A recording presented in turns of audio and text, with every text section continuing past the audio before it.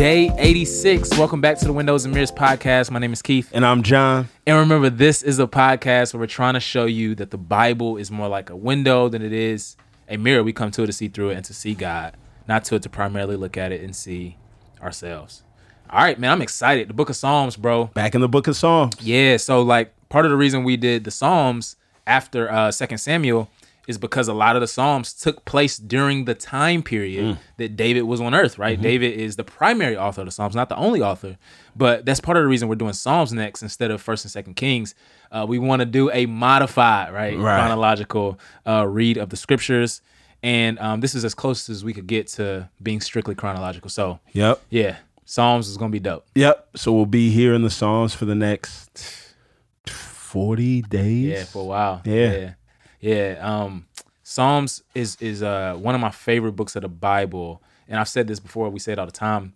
You know, Athanasius says all the time, like, hey, most of the scriptures speak to us, but the Psalms speak for us. Right? Every human emotion that we find in place we find ourselves in, the Psalms have already been there. Right? And so we see that. And it's just so practical, and it aligns with our experience so much. Yeah. One of the unique things that we do see in the Psalms as well is they are these emotional statements, but I love how David and the authors show us how every emotional statement is really a theological statement, especially for those of us that believe that God is in control of things, right? That our frustration, our anger, our sadness, our joy isn't just, it doesn't just come out like a shotgun to like just spread out into the air, but it's aimed somewhere and it's someone, right? And so we do see God in relation to all these emotions. And so it is this book that speaks for us, and even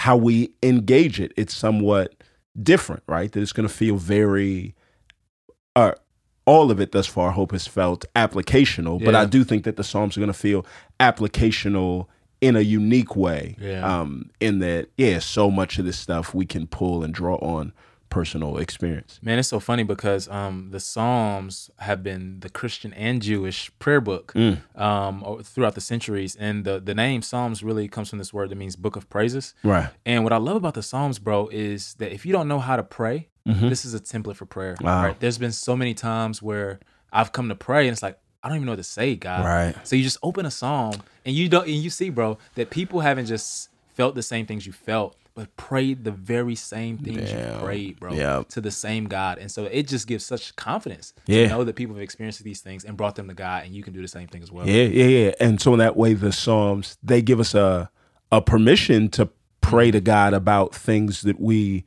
normally would keep to ourselves, but they don't just give us permission, they give us a script, right, where we can that's good. Really go line by line and just fill in the gaps with the specific details that are causing us anxiety, struggle, burden. Yeah. Man, it's funny. The Psalms have these different genres, right? So you have like lament Psalms where people have problems and then it goes to a praise. You have the hymns where they're like praising God for who he is, what he's done. Thanksgivings where people are thanking the Lord for some type of deliverance. You have the kingship and the royal Psalms, right? They talk about God's king, right? These wisdom Psalms, Psalms of confidence, Psalms of remembrance. And it just shows that even though they're very human, the Psalms are very structured too, right? Like there's a lot of coherence. And the Bible is also, remember, it's not just history, it's not just theology, but it's also literature, right? And the author is often trying to make these certain points when he brings certain Psalms together. So Psalms are 5 books, right? And that those 5 books correspond with the Torah, right? The first 5 books of the Bible. And he's going to say that we are to meditate on these things day and night, Psalm 1, right? Not just the Torah, the first 5 books, but these 5 books of the Psalms as well. So Psalm 1 and Psalm 2, getting into the Psalms now. Oh, real quick, one disclaimer. Yeah. Trying to do 4 Psalms, sometimes the Psalms are unrelated in 10 minutes is really going to be a thing where, and this is what I say, it's different than doing 4 chapters of a Bible that are related, that are telling a narrative or a story or all are a part of the same argument, right? These Psalms are arranged divinely by the hand of God, but in some ways arbitrary or there's not as clean of a connection in between Psalm 1 and Psalm 2. So all of that to say, last year we did 4 in a day. And then at the end of last year, we did one psalm per day. So there's lots of psalms in the archive of the podcast. But as we go here, just know that there's going to be certain times where we dive in deep and walk around in one psalm, and we may fly over the rest of the 3. Just wanted to get you set up for what to expect as we try to spend 10 minutes in the Psalms, and we're already 5 minutes into the introduction, right? Oh, the first one's always long anyway.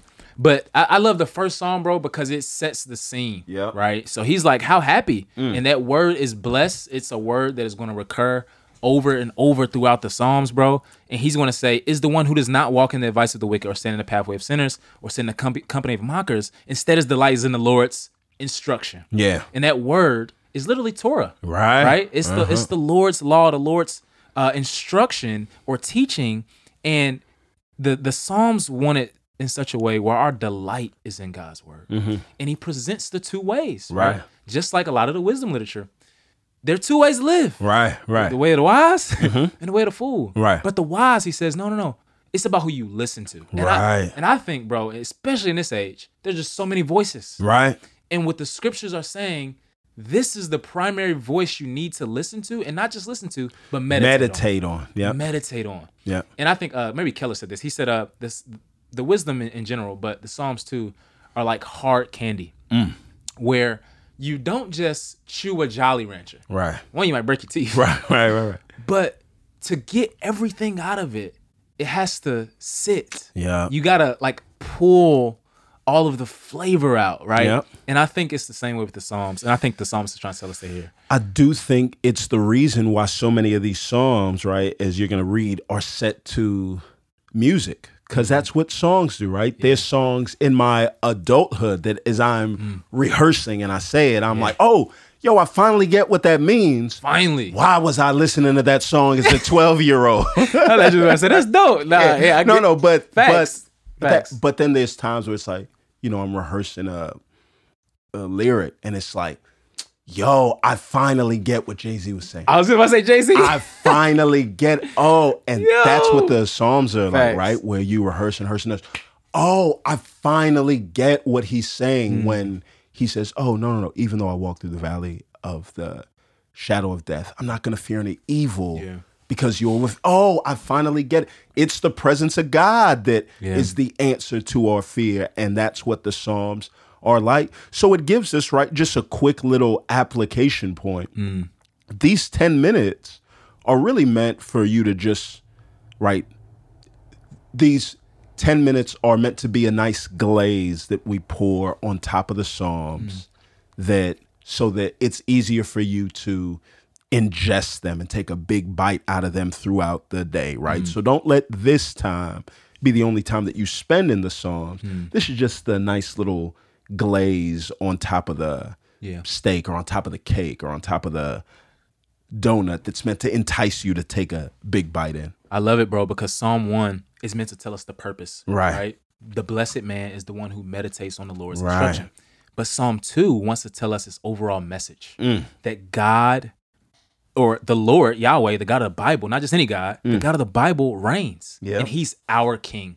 Right. And he reigns through his king that he has installed on his mountain. This day it was David and the kings that followed after David. But for us as Christians on the backside of the cross of resurrection, it's the Lord Jesus who's enthroned. Right. So in other words, this blessed life, and the word blessed is going to form an inclusio. By the way, if you a patron, I did an extra Bible study on a Bible study tip. Inclusio. Come on. Yeah. So if you want a little more of that, pull up on us in that Patreon. So blessed is going to be the first word in Psalm 1 and the last word in Psalm 2. So in other words, the blessed life isn't just some cat who meditates on the law, but also one who submits to God's lordship and his kingship in their lives. And Psalm 2 is going to be picked up in the New Testament everywhere to talk about the Lord Jesus Christ who kept the law. Another thing, sorry, I took a Psalms class, so I'm a little hype.